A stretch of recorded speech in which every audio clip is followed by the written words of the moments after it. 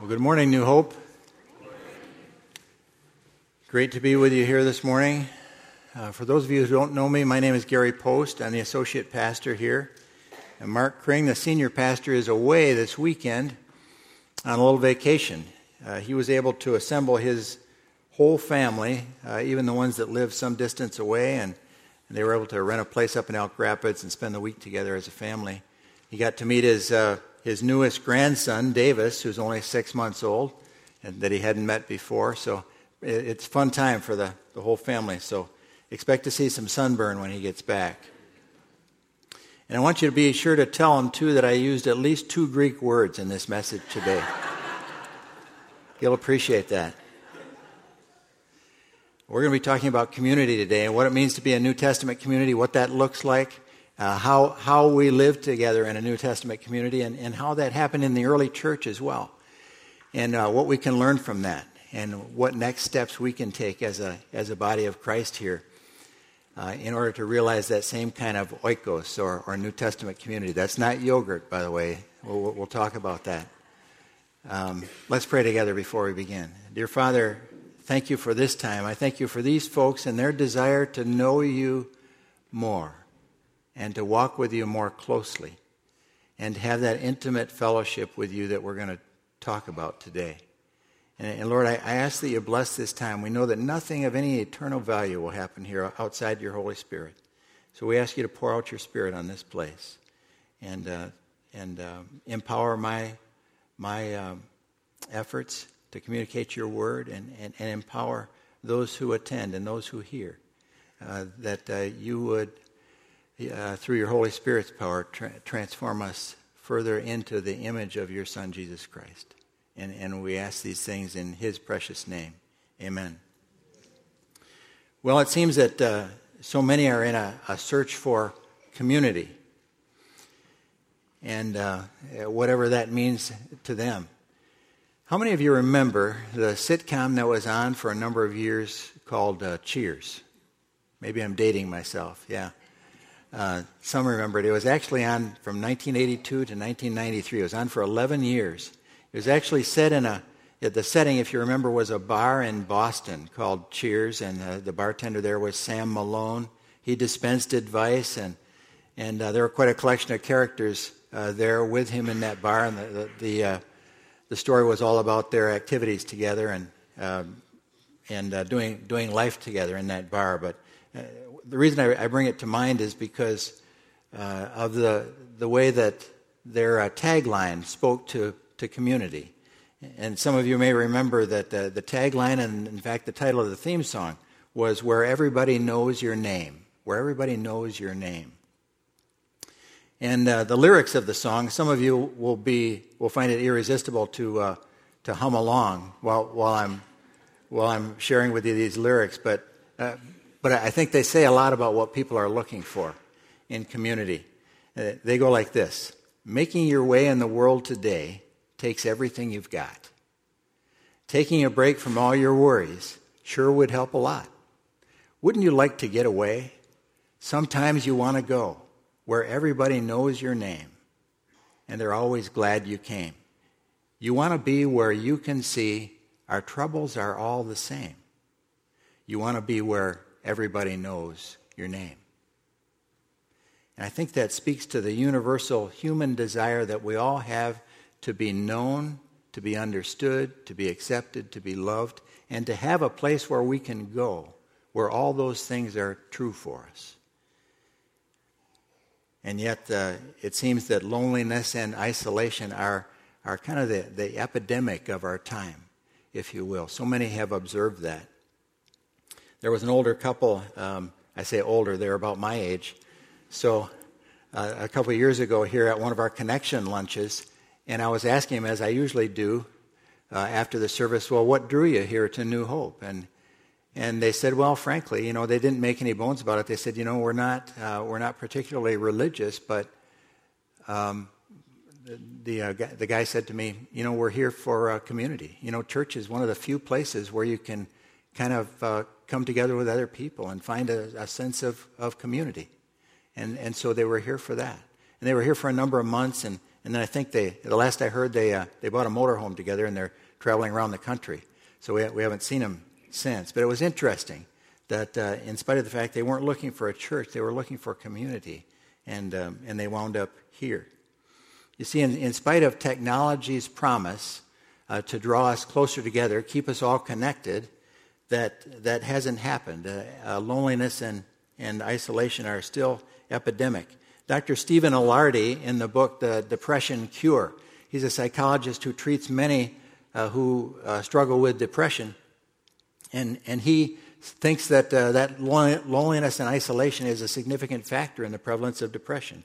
He says, compared with our counterparts from even a generation ago, we're much less likely to know our neighbors, to invite friends over for dinner, to join social clubs, to participate in a local church or synagogue or mosque, or to take part in community sports leagues, bowling, softball, tennis, and so on. We're less likely to get married, less likely to stay married when we do take the plunge. We also spend less time developing and maintaining friendships. According to a recent landmark study of American social life, half of all adults lack even a single close friend that they can rely on. That's kind of sad, isn't it? Yeah. So connected and yet so lonely. Many search for a community in their workplace, through professional associations, through affiliations with a sports team or a community group. Some through a sports team, for example, they'll affiliate with a college or a college team like MSU. Go Green, right? Yeah. Now, if you're a U of M fan, you may have a good reason to be depressed. Come on, just kidding. My point is that people are trying to find a connection, a human connection, and to alleviate loneliness and to find some way to connect with meaning and purpose for their lives. And so they're searching out community. Well, what's biblical community? We like to say that New Hope is a biblical community. Well, what does that mean? How is a biblical community distinctive from other kinds of communities? That's what we're going to talk about today. And let's read about it to begin with in Acts 2. Acts 2, 42 through 47, just 6 verses. And what we're reading about is a description of the New Testament church and how they interacted together in the first century. Acts 2, 42 through 47. I'm going to be reading out of the English Standard Version, same version in the pews, same version on the screen. And they devoted themselves to the apostles' teaching and the fellowship, to the breaking of bread and prayers. And awe came upon every soul, and many wonders and signs were being done through the apostles. And all who believed were together and had all things in common.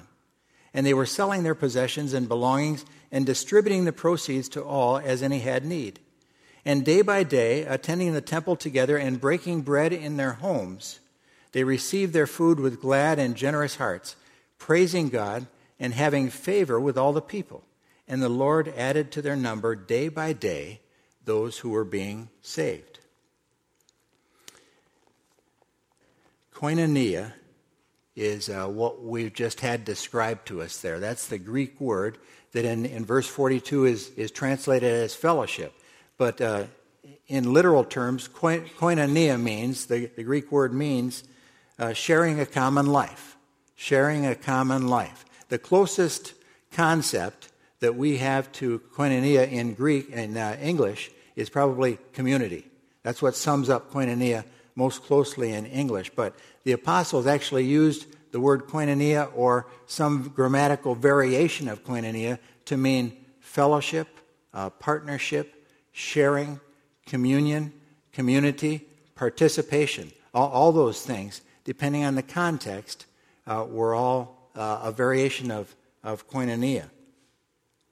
The Greek word in 42 is translated as fellowship, but I want to show you something about that because it's an illustration of the power of words and how much one word can mean.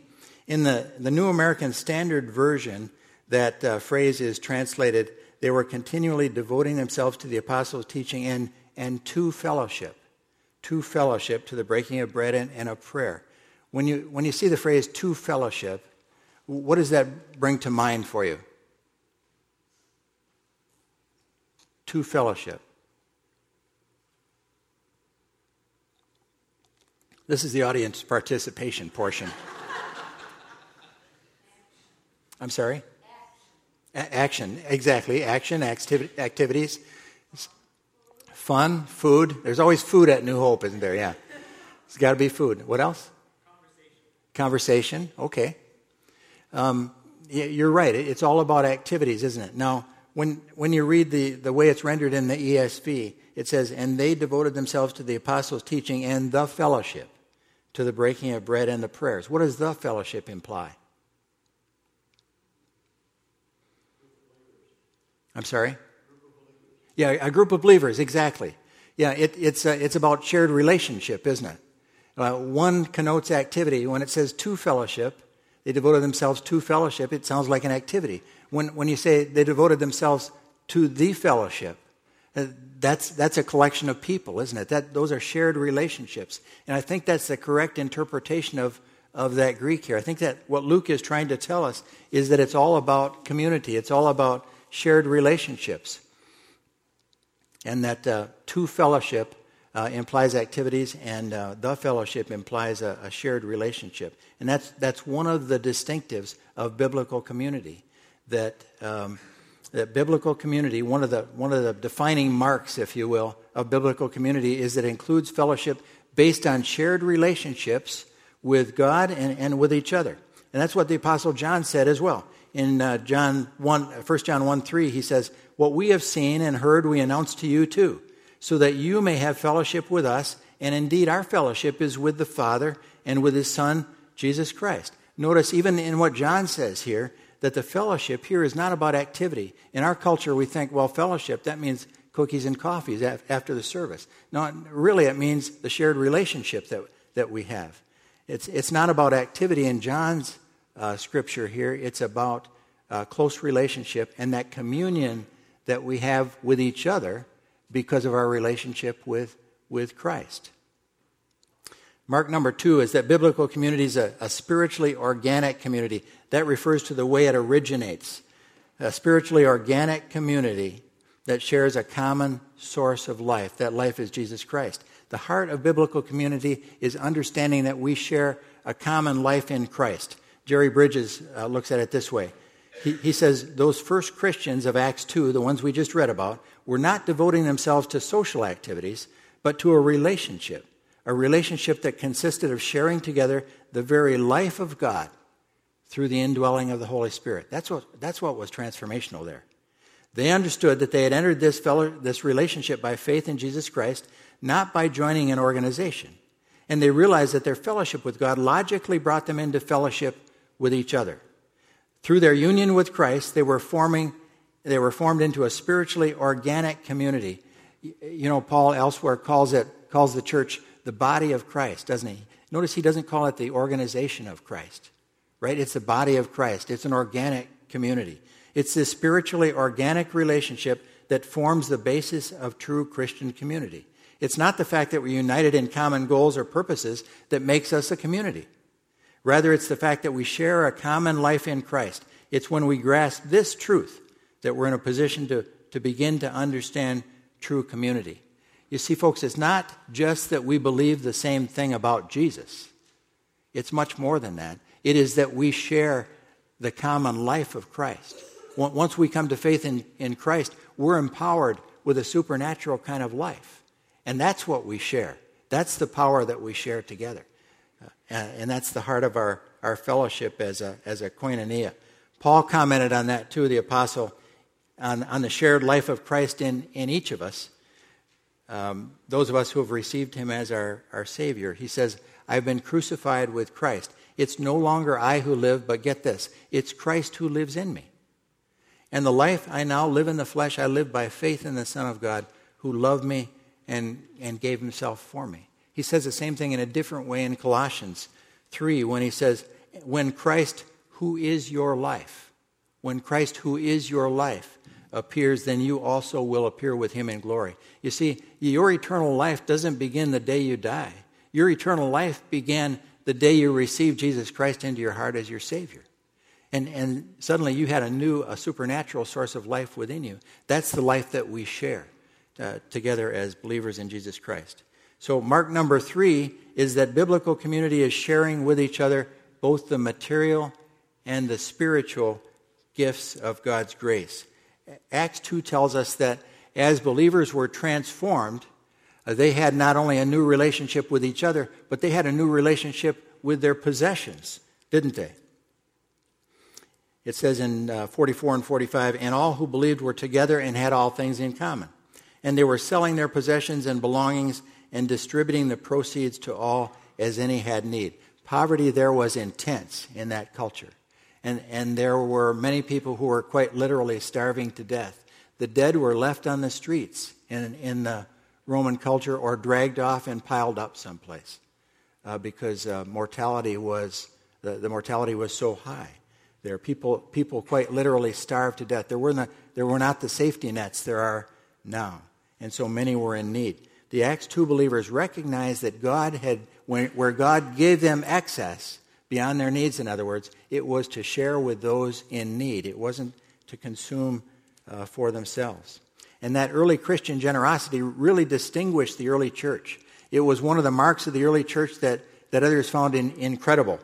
And in fact, one of the Romans, a satirist named Lucian, commented on it specifically. He said, the earnestness with which the people of this religion help one another in their needs is incredible. They spare themselves nothing for this end. Their first lawgiver, that is Jesus, put it into their heads that they were all brethren. Imagine that. Well, we not only share material things, but in a biblical community, we share from what God is teaching us. And so Paul says in Colossians 3:16, let the word of Christ dwell in you richly, teaching and admonishing one another. In other words, we all teach each other. Teaching and admonishing one another in all wisdom and singing psalms and hymns and spiritual songs with thankfulness in your hearts to God. Everybody shares from what God is teaching them. From your personal time with God, God gives you things to share with someone else, to build them up and to encourage them. We're all teachers in that sense. The Holy Spirit will use us in that way to speak into each other's lives. That's why in a biblical community, in a koinonia, it's not uncommon to ask, well, what has God been teaching you lately? What have you been learning from the Lord lately? Author J.I. Packer says that we share what God is teaching us to enrich those around us and to build their faith. He says, it is first a sharing with our fellow believers the things that God has made known to us about himself, in the hope that we may thus help them to know him better and so enrich their fellowship with him. That's what building each other up is all about. God shares with us as individuals. We share with each other and with the larger church, and we build each other up in that way. That's what the body of Christ is supposed to be doing. Mark number 4, that makes us distinctive from other kinds of communities is that biblical community or koinonia makes us partners with God and with each other in the spread of the gospel. The Apostle Paul called the Philippian believers his partners in spreading the good news. He said, for you have been my partners in spreading the good news about Christ from the time you heard it until now. And when you read the whole context, what he's talking about is he's thankful for the financial gifts they've given. He's thankful for their ongoing prayer. If you look at Paul's writings, every church he founds, he always asks them to continue for him in prayer. He knows that prayer is the most important work of the church. It releases God's power into situations.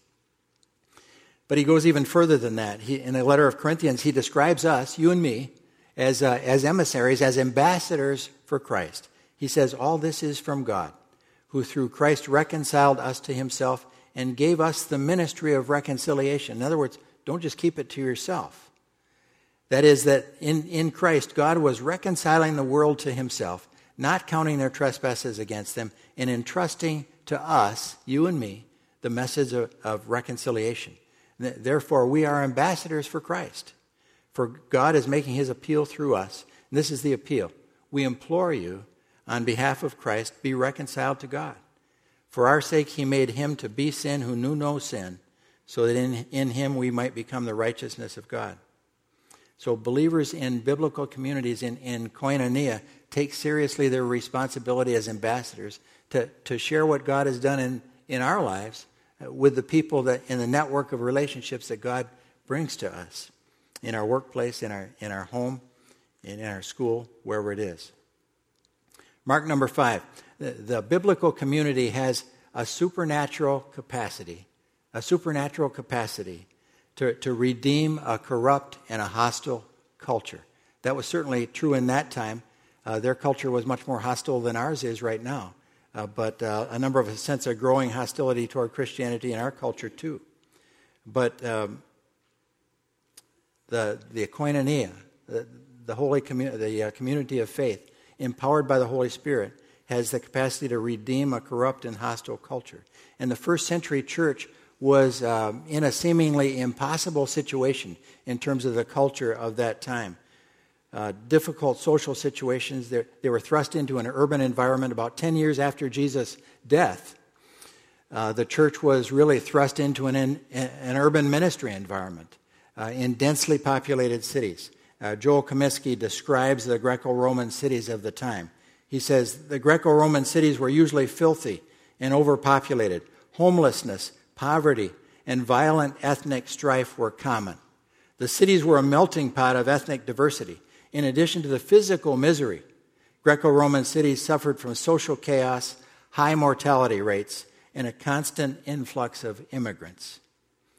But God used even that overpopulation and the difficult social circumstances of the time to spread the gospel explosively. Cities like Antioch and Rome were densely populated. And when I say densely populated, don't think Lansing, think Calcutta.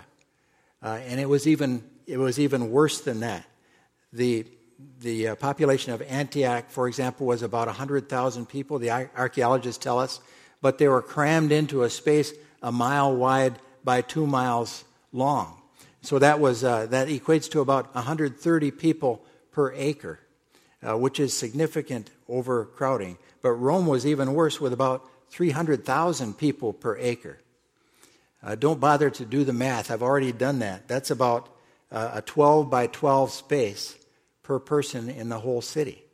Now, you didn't have that much living space because people lived in much smaller spaces. But one writer said, if you're going to try to visualize this, think of a beach with sand as far as you can see, and on every space within that, every available space within that beach, there is a towel, and on that towel there is a person. That's how crowded these cities were. That's the environment that God used to penetrate with the gospel and to spread His church and grow it explosively. Many did not own homes there. They lived in apartment blocks, and many of them were made of mud and timber. They were prone to fire and to collapse. There were many such disasters. And rent was expensive. Rent for one small apartment, which was essentially one room, was about 40 denarii a month. And a day worker at the time made about 1 denarii a month. So you see, one person could not sustain a household with the income of the day. And that forced extended families to share the same space. And sometimes multiple families and others in the same space, just to extend the resources and pool their money. New Testament scholar Wayne Meeks comments on the expectation of privacy. He says, privacy was rare in such small houses in a dense area. For instance, in Rome, most people lived in small apartments called insulae, in poor conditions with a high rental fee. Most people lived on streets and sidewalks. They didn't even live in their house. They lived on streets and sidewalks. The house was for sleeping and storing one's belongings. Privacy was not possible for the ordinary person. Life happened in front of the neighbors. Enter the oikos, the church in the house. Oikos in Greek means household. The house church at this time, the house church, was the primary vehicle that God used to expand and to grow His church and to penetrate that society with the gospel. There were no church buildings at the time. Many of you know that for 300 years after the death of Christ, there were no church buildings like this one. People gathered in these oikos, these household churches. and they were interconnected across the city. So an oikos church would typically be from 12 to 30 people. They were essentially a small group, including the head of the house, his or her children, their family, their extended family, any slaves or servants, sometimes business associates or neighbors. That would be an oikos. That would be the church in the house. And that's where that term came to be for 300 years. And it could be a very diverse group in terms of race and gender and social status and wealth. And so you see God used that. In retrospect, we can see now that God used that structure, the social conditions of the times. He even used the structure of the oikos with all those people thrown in together in the same house church in order to penetrate the gospel through the various social strata. Because when slaves went to the marketplace and talked with other slaves, they talked about Jesus Christ. And when merchantmen went to the marketplace to do business with each other, they talked about Jesus Christ. And that's the way that God used that social structure at the time to penetrate society with the gospel. And that's one of the reasons why it grew so explosively. Ray Stedman writes about the transformational power of the gospel. That is, the power of God expressed through the oikos, the house church, and the way that transformed society. He said, as Jesus transformed people, they behaved differently within their oikos relationships. Husbands loved wives, and that was countercultural in that Roman culture. Slaves were treated with dignity, again, countercultural. Married partners submitted to one another, and love reigned supreme. Friends and neighbors were drawn to this new transformed community. The main evangelistic outreach was the attractiveness of the community life that the early believers projected. People could see the changes up close as community life was lived out in the open. You couldn't have a hymn sing or a Bible study or a worship service without everybody around you knowing what was going on, because people were living right on top of each other. Your neighbors would wander in, or they could hear exactly what you're doing. So there was no secrecy about your life with God. The attractiveness of the new called-out society spread through the Mediterranean world. When people noticed how lives were changed and how the believers bonded together, they believed the gospel message.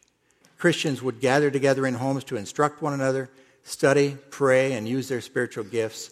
Their pagan neighbors witnessed that Christ had established a new order, one based on love and caring relationships. You see, the attractiveness of that community life, a life of transformed people, was what drew other people who did not yet know Christ, drew them into that community. They belonged before they believed. They were attracted by the transformation they saw in the lives of their neighbors, and they came to Christ because of it. And that's also what allowed the New Testament church to flourish in that hostile environment, because believers walked the talk. They walked the talk. This is how Justin Martyr, he was an early writer and a defender of Christianity, this is how he described it. He said, "We who used to value the acquisition of wealth and possessions more than anything else now bring what we have into a common fund. We share it with anyone who really needs it. We used to hate and destroy one another and refuse to associate with people of another race or country. Now, because of Christ, we live together with such people, and we pray for our enemies." You see how it was transformational at the time? So how did Christians behave toward each other that transformed the world? What did that look like? Well, it's all about one another's. It's about what biblical community looks like lived out. Apostle Paul's description of the former lifestyle and the transformation of his church members in Corinth is instructive here, I think. Keep in mind that he's talking to people within his own church. These were church people that he's talking to. He said, "Do you not know that the unrighteous will not inherit the kingdom of God? Do not be deceived, neither the sexually immoral, nor idolaters, nor adulterers, nor men who practice homosexuality, nor thieves, nor the greedy, nor drunkards, nor revilers, nor swindlers will inherit the kingdom of God. And, by the way, such were some of you," he's saying. These were the folks in his church. "But you were washed." Now he talks about their transformation and how that happened. He says, "You were washed," that is, washed with the blood of Christ. Christ shed his blood for you, and as a result, your sins are forgiven. You're cleansed from that. He says, "You were sanctified," that is, you've been declared holy because you received Christ as your Savior. You've been declared holy, and you're standing before God is that you're holy. And on top of that, the Holy Spirit is working that sanctification into your life. In other words, in your experience, you're becoming progressively more holy over time. You're becoming more like Christ over time as the Holy Spirit works in your life. And finally, you were justified in the name of the Lord Jesus Christ. Because of what Jesus has done, God has declared you not guilty once and for all time. Now, do you suppose these folks were perfect people at this time? Not at all. Not at all. I'm sure that they suffered relapses and they had to be corrected. But that's the whole point. If you look at 1 Corinthians 6 there, the whole chapter, he's talking about, okay, you've been redeemed. You're declared not guilty. And now God wants to bring your experience into line with how he sees you as holy and righteous. And so you need to let that happen. This is what that life looks like if you allow God to do that in your life. Paul's church was made up in Corinth of folks who were a work in progress, right? They were a work in progress. God had extended grace to him. Are we a work in progress? Absolutely, yeah. This church should be a model of grace. And I love to say that the church is not it's not a country club for holy people. It's an ER for broken people. It's an ER for broken people, and we're all broken people. All declared not guilty because of what Jesus has done. You notice that the power of their testimony as God's koinonia at the time was not in their sinless perfection, was it? No, it wasn't. It was in Christ's love that was inside them and that they lived out toward each other in the same fellowship, in the same koinonia, in that same faith community. And the same thing is true here. The power of our testimony will not be in our sinlessness, in our perfection, but rather in the way that we allow Christ's love to come out in our lives, in the way that we relate to each other, the way that we relate to people outside. After all, Jesus said, "By this will everyone know that you are my disciples, if you love one another." We're to project his love and his grace. So this is Paul telling imperfect people, this is how you live as redeemed people. That's what the one another's are all about. And I've just selected a number of them from the New Testament, but there are many more in the various epistles. He says, first of all, be at peace with one another. In other words, choose to be at peace. Love one another in words and in deeds. Love in the New Testament is always a command. It's never a command to feel. It's never, I want you to feel love toward each other. No, it's not about that. It is about acting in loving ways toward each other. Tangible demonstrations of the love of Christ. Be devoted to one another. Honor one another. Live in harmony with one another. Stop passing judgment on another. In other words, extend grace to each other just as God extended grace to you and me. Accept one another. Instruct one another. Greet one another. Serve one another. Carry one another's burdens. How would that happen? What would that look like in this body? How do we carry each other's burdens here?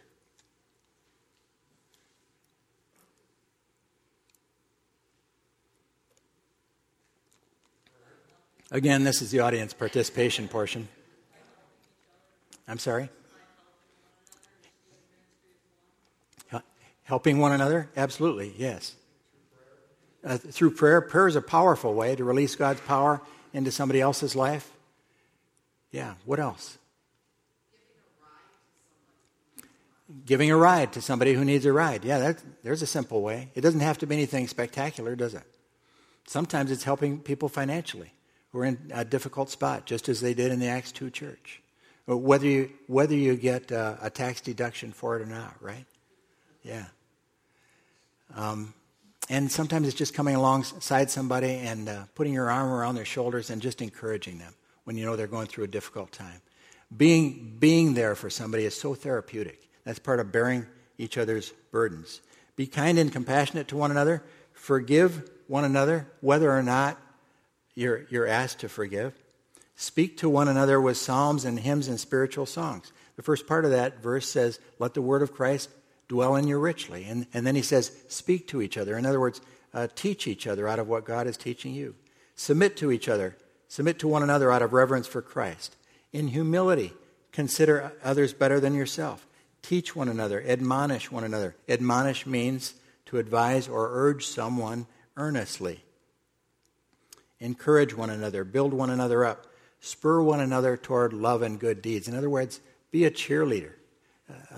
When you see someone acting like Christ, be a cheerleader for that. Do not slander one another. Gossip is a form of slander. It's destructive to what we're trying to accomplish in the body of Christ. Has no place in koinonia. Don't grumble against one another, Paul says. Confess your sins one to another. Now, that's not necessarily open mic time, but it is what it means is that there is someone in your world that you entrust enough that you can one-on-one confess to them where you fail and what God has to forgive you for, and they can do that with you as well. That's part of the sanctification process. Pray for one another, the most important work of the church, releasing God's power into those situations. If indeed you are not yet on the prayer list at New Hope, and in other words, there are well over 100 people that receive emails on prayer needs at New Hope right now. If you're not on there yet, you can send a simple message to prayer@newhopehazlitt.com. Prayer@newhopehazlitt.com. And Chris will put you on the list. You'll receive those things, and you can join us in prayer. Now, this whole list of one another's, it's hard for me to help you grasp just how countercultural this was at the time. The Roman society at the time was cold and harsh and brutal and selfish. And that's why the church, transformed by the love of Jesus Christ, was just such a different animal. They hadn't seen anything like it before. And it made it so powerful in terms of touching other people's lives and drawing them to faith. That's what koinonia was about. And it was that way then, and it can be that way again now. We have the same fellowship. We have the same power of the Holy Spirit. And so one of the things we'd like to do at New Hope is kind of take the next step toward recapturing some of that same oikos quality, or the same small group community.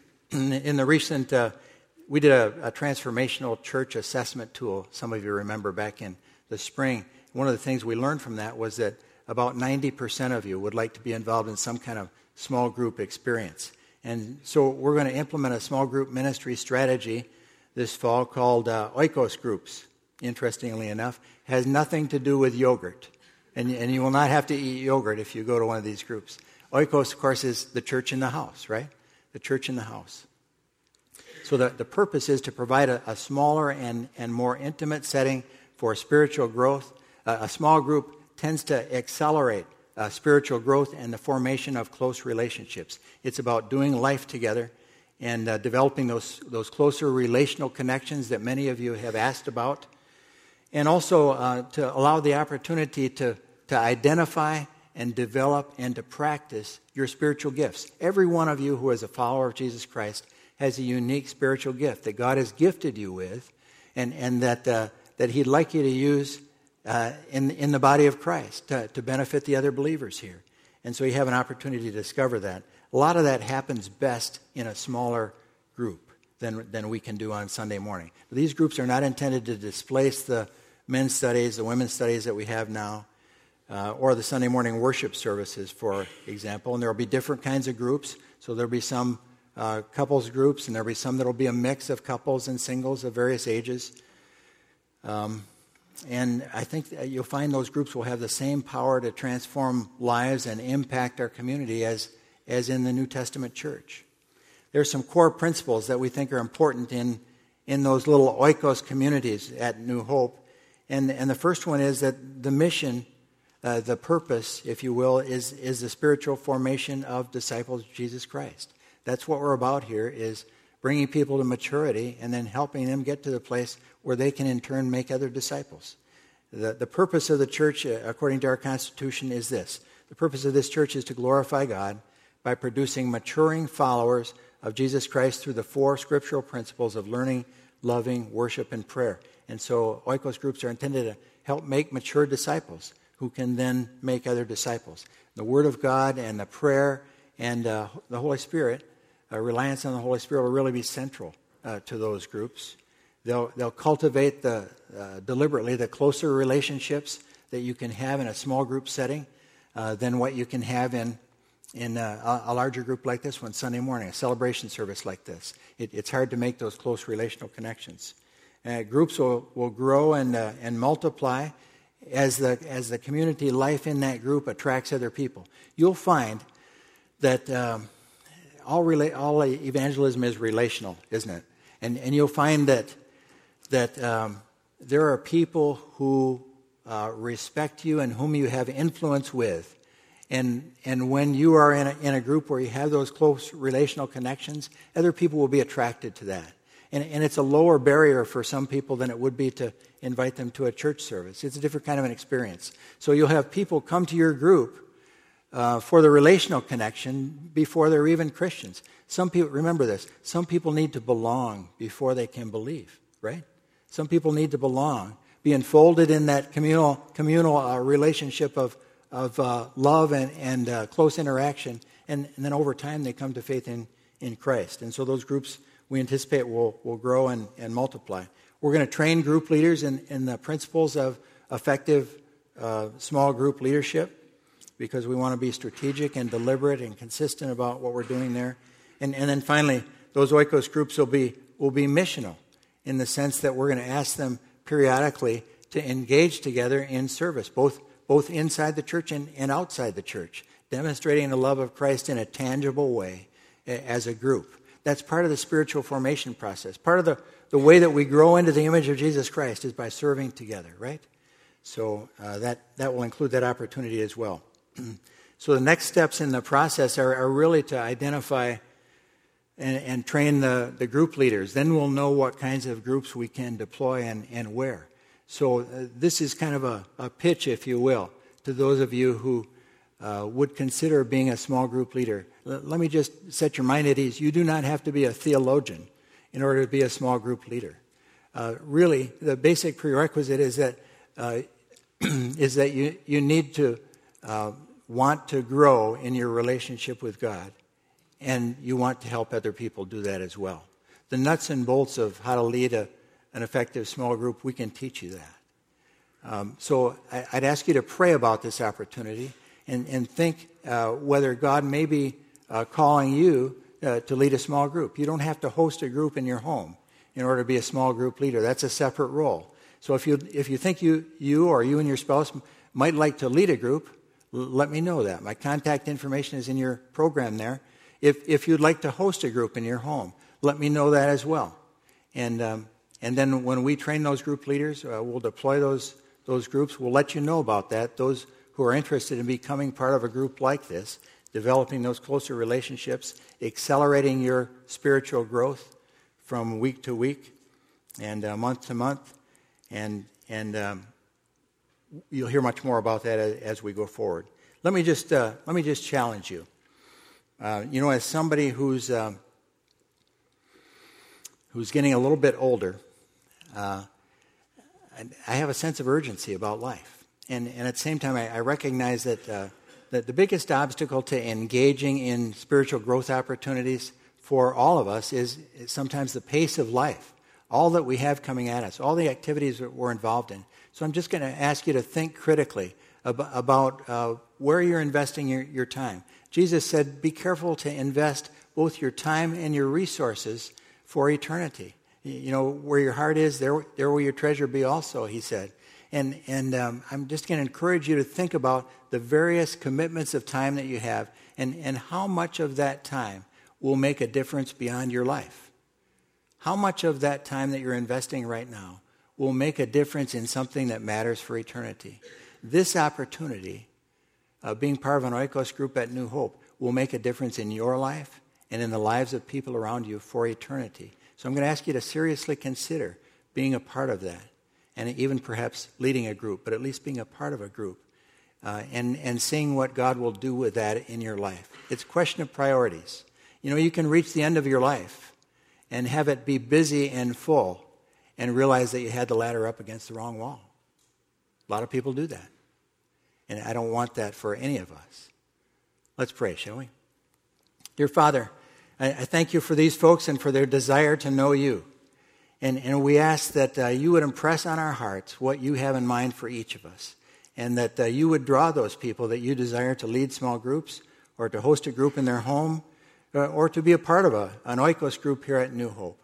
And we pray that you'd use those groups to mold us and shape us further into the image of Jesus Christ, your Son. And that you'd also use them as a powerful way to connect with those in this community who do not yet know Christ. I know, Father, from the census data that there are 40,000 people in Meridian Township. That's just Meridian Township. And many of those folks do not yet know Jesus Christ. But there are our neighbors and there are our co-workers. They're the people we shop with and all the rest. And so we pray that you'd give us a passion for those people who do not yet know you, and that you'd position us and equip us to touch their lives for the sake of the gospel and bring them to a place where they know Jesus Christ is their Savior too. Thank you for all that you're doing here in these lives. I ask you to bless these folks this week and empower them for what you've called them to do in their workplace and in their school and in their home. We ask it in Jesus' name. Amen.